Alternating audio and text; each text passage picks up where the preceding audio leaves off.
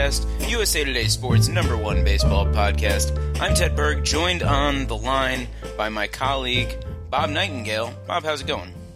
Yeah, doing great, Ted. Thank you. Well, as we speak, it's Wednesday night. We're about 2 hours removed from the announcement of the 2017 Baseball Hall of Fame class. 3 guys going in the general voting: Jeff Bagwell, Tim Raines, and Ivan Rodriguez. I think we would both say very much deserving Hall of Famers, first and foremost. Yeah, we knew, Ted, that Jeff Bagwell and Tim Raines were going to get in. Raines last year was ballot. The momentum was building. Bagwell, who came so close a year ago, the momentum building. Then Ivan Rodriguez, Pudge was a coin flip. And he gets it by four votes. Very close call. And, man, you got to feel bad for Trevor Hoffman, which is 5 votes short of election.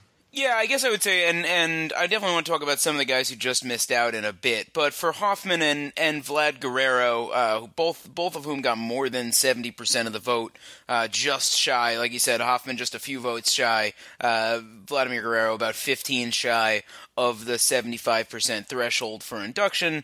I'm pretty sure everyone who has ever received 70% of the vote has ultimately gotten in, so it looks good for those guys next year. Yeah, we could see a big class next year, Chad. You're talking about those 2 guys for sure, Hoffman and Guerrero. And then, Chipper Jones is slam dunk. I would think Jim Thome will be easy first ballot guy. And then, maybe one more guy as well. So we'll see. Let's talk about Bagwell for a second, because he got over 86% of the vote. It's sort of a landslide election, or at least a big one, like an almost no-doubter guy. But this is his 7th year on the ballot to get there. Do you think it's electing Mike Piazza that got Bagwell in? Yeah, and just the Piazza and just the softening down toward the PED era.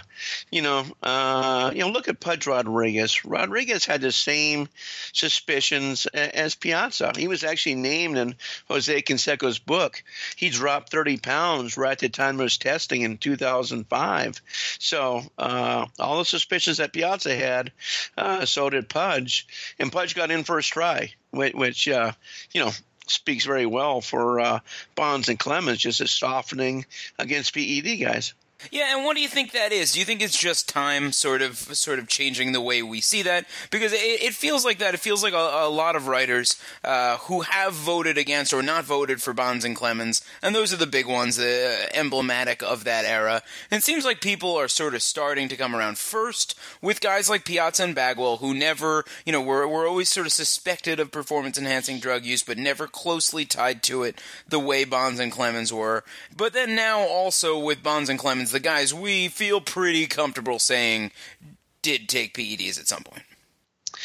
Yeah, I mean, it's a thing where if we're going to put Piazza in Pudge Rodriguez and Jeff Bagwell, why are we going to keep out 2 of the greatest players who's ever played the game, who happened to play during the PED era in Bonds and Clemens? I mean, nobody thinks that they were clean their entire careers.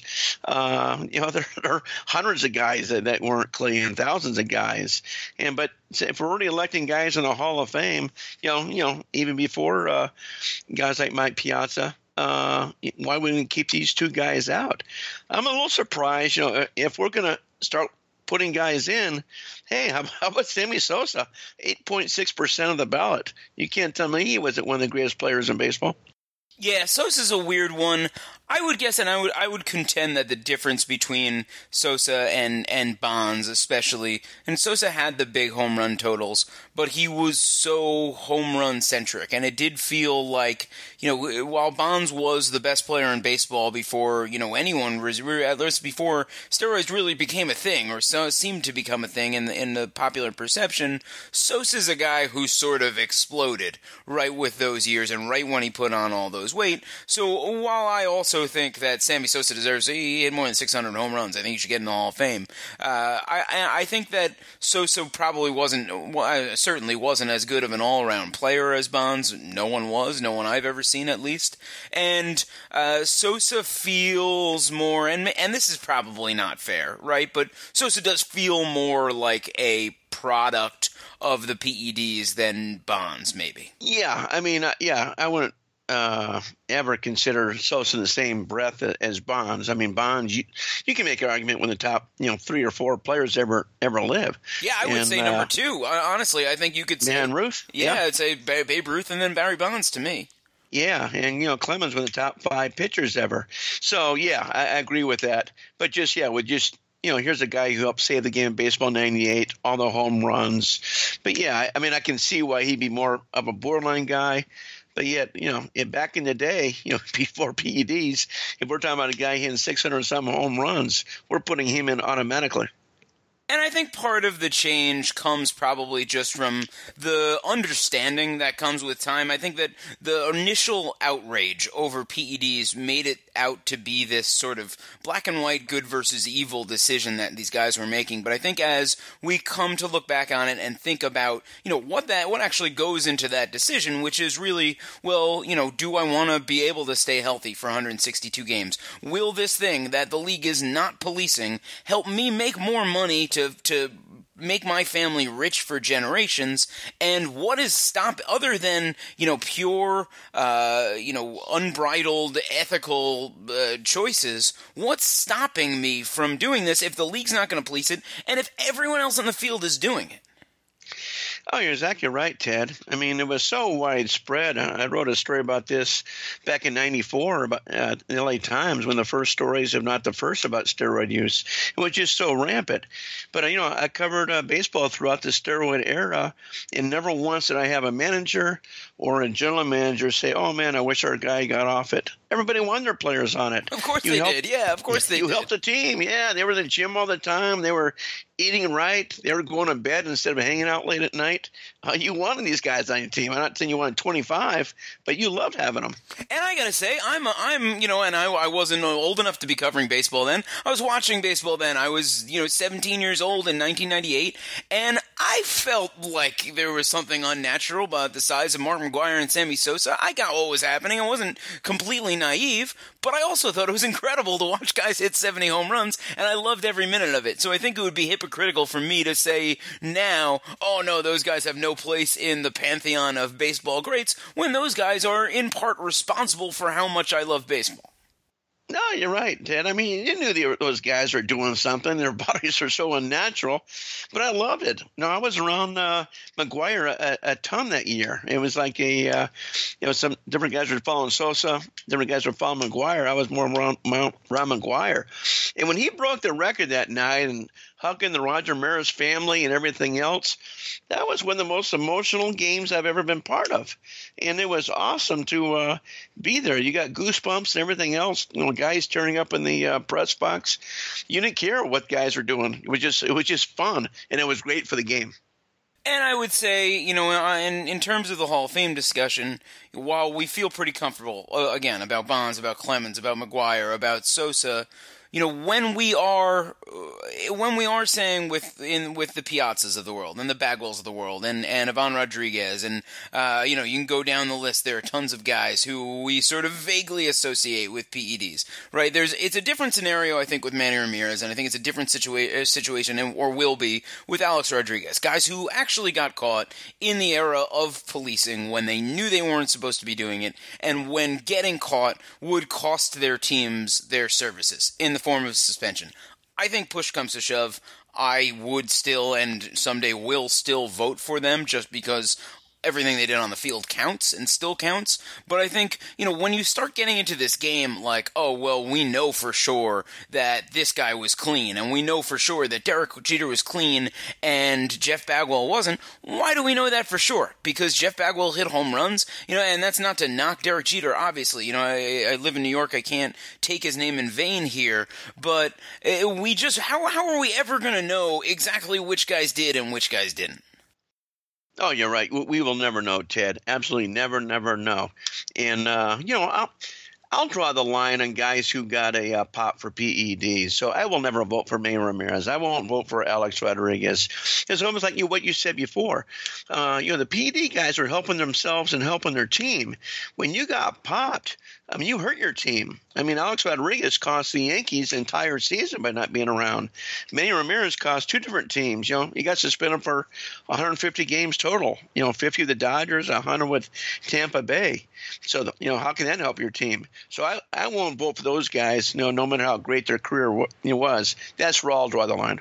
And I totally understand that argument. And like I said, I think that's something I will probably, when I do, I don't think I have a vote for another 6 years. I'm pretty sure it is exactly 6 years. And if they're still on the ballot or A-Rod is on the ballot by then, I'll give that one a good thinking over, because I think that that's a very different case once it has been made clear this is not what you're supposed to do. This is cheating. Don't do this. We're going to suspend you for it. If you're still doing it, that I think is a very different decision than, well, hey, everybody else is taking steroids. I just want to fit in and be on that same playing field the rest of these guys. Yeah, that's why I feel bad for a guy like a Fred McGriff, who had a stellar career, 10 years of 30 or more homers, 8 years of 100 ribbies or more, but his numbers got dwarfed by the steroid era. So you feel bad for guys like that. You really do. Yeah, and I hear that too. And it looks like McGriff is probably not going to get in. He hit 21.7% of ballots this year. It's his 9th year on the ballot. He also gets hurt a little bit, I think, by the new rules shortening the amount of time on the ballot. We saw, Lee Smith also didn't get in this year. He was in his 15th year on the ballot, which was the old way. Guys who had been in past 10 years in the old system were grandfathered into going 15 years. Now guys are limited to 10 years on the ballot, and so McGriff maybe doesn't get that benefit of the extra few years of momentum that tend to come as a guy nears the end of his time on the ballot. But a guy who definitely did get that, and a guy we haven't spoken about much, and you wrote about today, Tim Raines. 86% of the vote, finally in the Hall of Fame. A guy who started out with 24.3% of the vote in his first year eligible, now up to 86. I think probably, and correct me if I'm wrong, probably a reflection more than anything about of the way we value on base percentage and stolen base efficiency, and a lot of the things Tim Raines did that maybe we didn't focus on so much in the late 80s when he was at his best. No, you're right, Ted. He was of the sabermetric crowd, advanced metrics. He's probably the first guy to get in the Hall of Fame because of that. And he mentioned that tonight in the conference call. He said, back in the day, everybody looked at whether he hit 500 home runs, won 300 games, had 3,000 hits. He never had that magical number, but yet he got on base and produced runs and everything else. And I was a victim of that too. I was overlooking him until a couple of years ago. So I fell right in that trap. As I voted for him the last 2 or 3 years, but I waited a long time. So I think now the same type of thing is going on for Edgar Martinez. I don't think Edgar Martinez is a Hall of Famer. It bothers me that, a guy like Gary Sheffield, for instance, Sheffield has, scored 400 more runs than him, driven in 400 more runs than him, 200 more home runs. So if he's on the Hall of Fame, I don't think Edgar Martinez is. But yet, I think Edgar Martinez could be a byproduct of the same thing that got Tim Raines in. And I think a lot of that is just and I'm sort of with you on Sheffield too, just because he was. I can't remember as charismatic, I think, a hitter as Sheffield. He was just like that electric guy you wanted to watch hit every single time he came up. And I think Sheffield almost gets hurt by how bad a defensive player he was for so many years, especially towards the end of his career. Whereas we don't have that. I have the image in my head of Gary Sheffield stepping on the plate and doing the little bat waggle thing, and how terrifying it was, and thinking like, oh my God, if I were the third base coach, I would be, digging a hole under the base to try to hide myself here. But I also have the image of Sheffield sort of plodding around in the outfield late in his career, and we don't get that with Edgar Martinez, right? Because he wasn't playing the field, he's not penalized by his lack of defensive value. No, but he didn't play. At least Sheffield played it, Right, and right. obviously, wasn't like he was limited to the DH role. He did play the outfield. He could run. My thing is in baseball, it's all about whoever scores the most runs wins. So if you're a ball player, if you're a hitter, the idea is to either score runs or drive them in. It's which guys like Sheffield did and Griff did, and Edgar Martinez didn't do that. So my thing is if you get on base all the time, but you're still staying on first base when the inning's over, well, what good did it do? Well, the counter to that would be that, and Martinez maybe not a great example because he played for some great teams, played alongside a Hall of Famer in Ken Griffey for many years, but I think the counter would be, it's not, yes, obviously run scoring is the most important thing, but if you can, no one man can make a full MLB offense, right? So you're getting fewer opportunities to drive in runs and score runs if you don't have the great hitters around you. Right, but yeah, I mean, like you said, Martinez was on some great teams. It's it's just the whole thing with how valuable his on base percentage is. If you're not getting a scoring position, if you're not stealing second or stealing third, you don't want remember the old midget Eddie Goodell. If he got on base, 80% of the time, is he a Hall of Famer? I mean, I honestly, this is maybe a little bit off base, but I honestly think about that all the time. Like, why was that such a bad idea? If you could start every single game with a runner on first base, like maybe that's a pretty good strategy. I don't even know that was a bad idea. I honestly think that might be worth a roster space if you knew he was really going to get on base 80% of the time, and you could start every game or 80% of your games with a runner on first. I kind of feel like that's worth one spot on the roster, but that is a very different subject than this one. So Edgar, 58.6% in the 8th year on the ballot. He's going to, I mean, we've seen it. Oh, these guys always get momentum sort of towards their end years. It feels like he will see more of it, but he kind of seems like a guy like Jack Morris where maybe the momentum is a little too late and he gets close, but not quite in. Does that feel right? It's close. I mean, there's no way he'll get in next year. Like we said, I mean, you already got Hoffman and Guerrero in. You got, Tomey and Chipper Jones. And the other guy I was thinking about was Omar Vizquel. Omar Vizquel is a strong, Hall of Fame candidate. So if he gets in, it'll be the 10th year. It'll be close. Right now, just a sentiment toward Martinez and the metrics people and everything else. I get a sense that he will get in, but not till 2 more years. Scott Rowland also on next year's ballot, probably not going to get there anytime soon, but I feel like a guy who might hang around the ballot and take up some votes for a while, if only because the standards for third baseman in the Hall, there just aren't as many third basemen for whatever reason. They're underrepresented, and Rowland was, such an exceptional defensive player. I think probably the injuries late in his career will ultimately cost him that nod, but I wouldn't be surprised to see him sort of see that benefit of the advanced stats that we saw with Raines. A couple other guys, we mentioned Clemens and Bonds. You think Clemens and Bonds, this is their 5th year, they both got right around 54% of the vote. Again, historically, guys who get 50% of the vote most of the time wind up in. Do you think they get in before they're off the ballot? I really do, Ted. I mean, just the softening of the stance now, I'm more convinced than ever that they're in. I always thought they were going to, but, it's like, well, you're not for sure that they're going to get in. Now, I'd be shocked if they're not. But, the big thing is, too, they got 5 more years left of this ballot. So you figure next year you get in the 60s, then 2 years from now in the 70s, then you're in. So I think 3 years maximum they'll take them to get elected. And I think you're seeing, as the years move on. First of all, the Hall of Fame has purged a bunch of voters who weren't really active baseball writers who are still voting, and they're also, obviously it's 10 years in the Baseball Writers Association before you can vote, and so now we're getting more and more writers in their young 30s and mid 30s, guys around my age, becoming voters, and all of those guys, I can tell you, went to college, watching Barry Bonds hit hit massive home runs, and I think many of us at least have a fond spot in our heart for that, even despite all of the extraneous Barry Bonds stuff that went along with it. Two more guys I want to talk about before I let you go. One, another guy who had a fairly big jump this year and a weird candidate. Mike Mussina was a very, very good pitcher for a very, very long time. I think never the best pitcher, and I feel like that's probably why he hasn't had a bigger case so far, but he's at 51.8%. Yeah, he's a guy that's been trapped on my ballot. I just haven't had room for him, Ted. And unless I take somebody off next year, I'm not going to have room for him for 2 more years. But I think he will get in. I love the fact that he had all those wins pitching the AL East during the steroid era.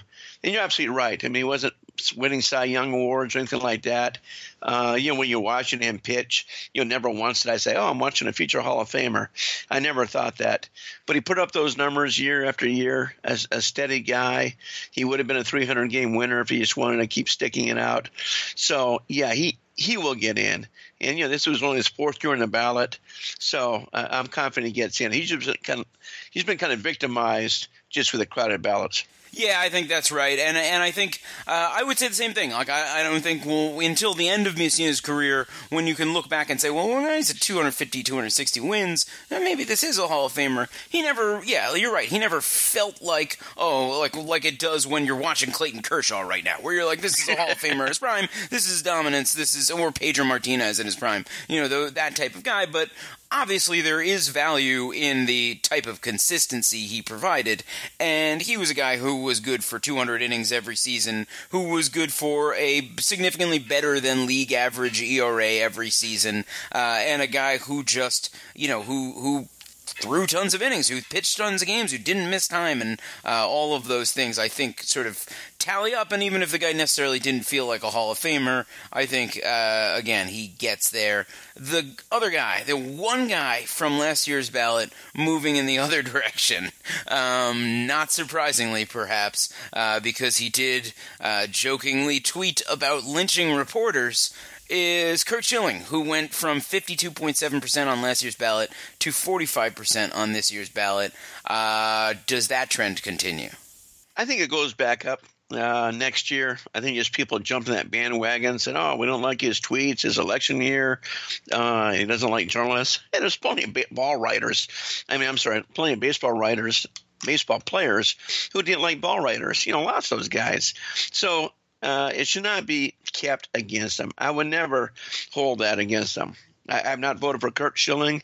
I'm not sure I will. What bothers me with Curt is just the victory total being down around 2.11, ERA just so. I mean, phenomenal postseason. So, pushes that up. Maybe I'll rethink it when it gets close to being off the ballot. But I'm kind of sad to see his vote total drop just because of his views and his tweets. I mean, he hasn't played the game in 10 years. It's not like he was doing this while he played and caused distraction.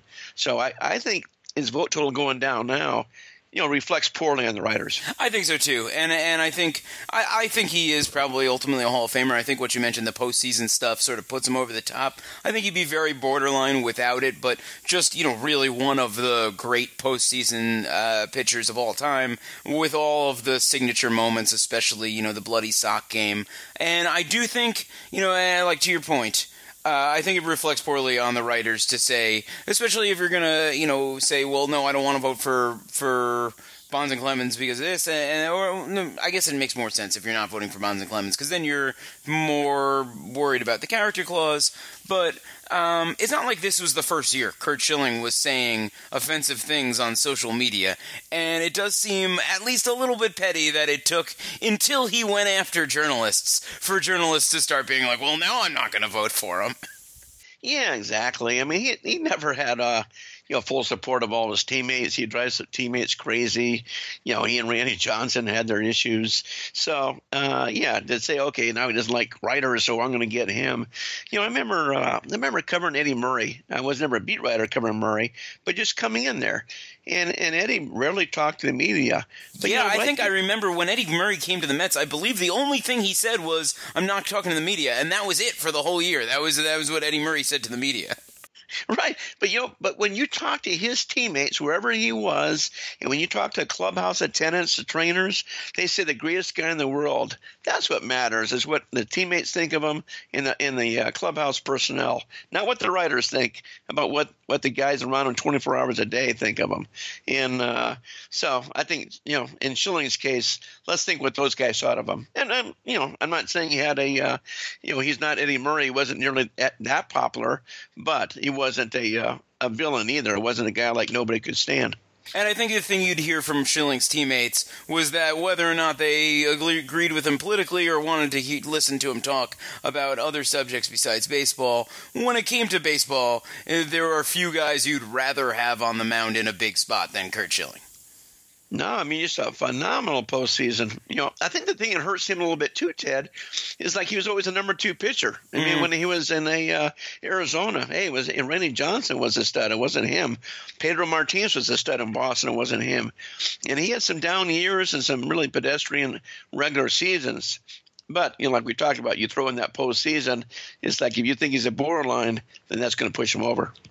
Well, the baseball season's rapidly approaching. Spring training less than a month away right now, so we will certainly have more for you on the walk-off, which you can check out on SoundCloud. Subscribe, rate us, review us on iTunes. We're on Stitcher as well. Bob, you can check out everything he's writing at USA Today Sports. I'm at For the Win, ftw.usatoday.com. We're both on Twitter, all sorts of social media. Bob, again, thanks so much for joining me today. Yeah, it's always a fun day. My favorite day of the year, Ted, is Induction Day, which is July 30th this year. I love that day. Everybody in Cooperstown is in a great, great mood, and this ranks right up there too. It's always fun on Election Day to see what's going to happen. Yeah, and it'll be fun, I think. Probably a good crowd driving down from Montreal for Tim Raines, which is always nice to see. Yeah, it will be. And then you remember Bud Selig going to be in, and John Sherholtz is like, remember Chipper Jones is eligible next year. It's like every single year now some brave is getting elected. That's very true. Bob, thanks so much. My pleasure. Thanks, Ted.